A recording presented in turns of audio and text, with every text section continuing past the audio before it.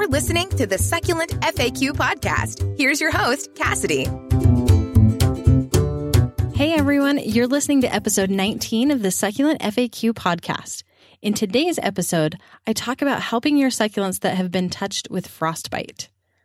This episode is brought to you by Kalanchoe lucei, also called flapjacks. This guy has smooth, flat leaves that blush a beautiful red with the right amount of sunlight. You can learn more about it by visiting thesucculentfaq.com/flapjack. Also, to get the notes, links, and resources I mentioned in this episode, please visit thesucculentfaq.com/episode 19. And now for today's question. Our question today comes from Shelly. I recently had a severe cold snap in Southern California. Several of my succulents suffered horrible frostbite. What's the best way to treat my injured succulents? I've read several conflicting solutions. Help. Frostbite is brutal for succulents, and I totally feel your pain. When I was living in Utah, there were a few times I left my tender succulents out too long in the fall, and they also suffered frostbite. It's really sad to see, but depending on the severity of the frostbite, your succulents should survive. In episode 15, I talk a lot about cold-hardy succulents, those that can handle true four-season climates with frost, snow, and ice. If you live somewhere that consistently gets below freezing in the winter, you'll want to make sure you bring your succulents inside for the winter or grow cold-hardy succulents so you can leave them out all year round. If you'd like to shop for some succulents that can handle the cold, just go to thesucculentfaq.com/hardy. But let's get back to the main question here. Your succulents have already suffered from cold exposure. What do you do now? The first thing is to move them somewhere out of the cold so they don't get more exposure to that freezing temperature. Let them dry out for several days and possibly weeks depending on the severity of the frostbite. You want to let all the mushy areas from the frostbite dry out and scab over. Your succulent will be in emergency mode, trying to protect itself from further damage. If you water too soon after frostbite occurs, your succulent is more likely to rot and die. Once the frostbitten areas have dried out, cut them off if possible. Sometimes this means you'll be cutting away large chunks of the plant.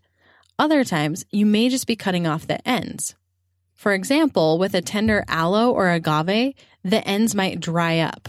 In that case, you can just cut the leaf so that it looks like a normal aloe or agave leaf, but cut off all of that dried out and crispy area.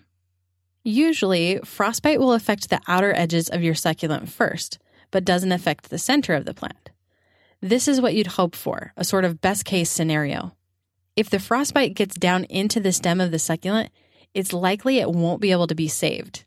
However, you can cut off and clean out any damaged parts of the plant, and your succulent will be more likely to survive. Once you've cut off the damaged areas, wait another 2 to 3 days before watering. You want to give these cuts time to callus over and heal as well. Then, after everything's dry again, it's finally time to start watering your succulent.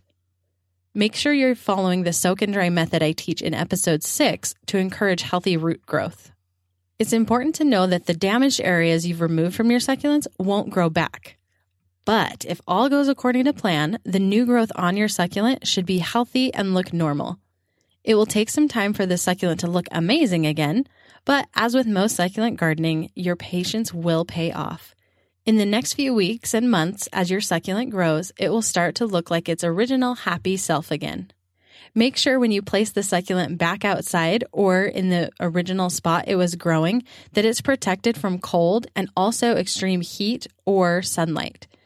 After having been in a protected area, you need to ease your succulent back into the growing conditions that it was used to before.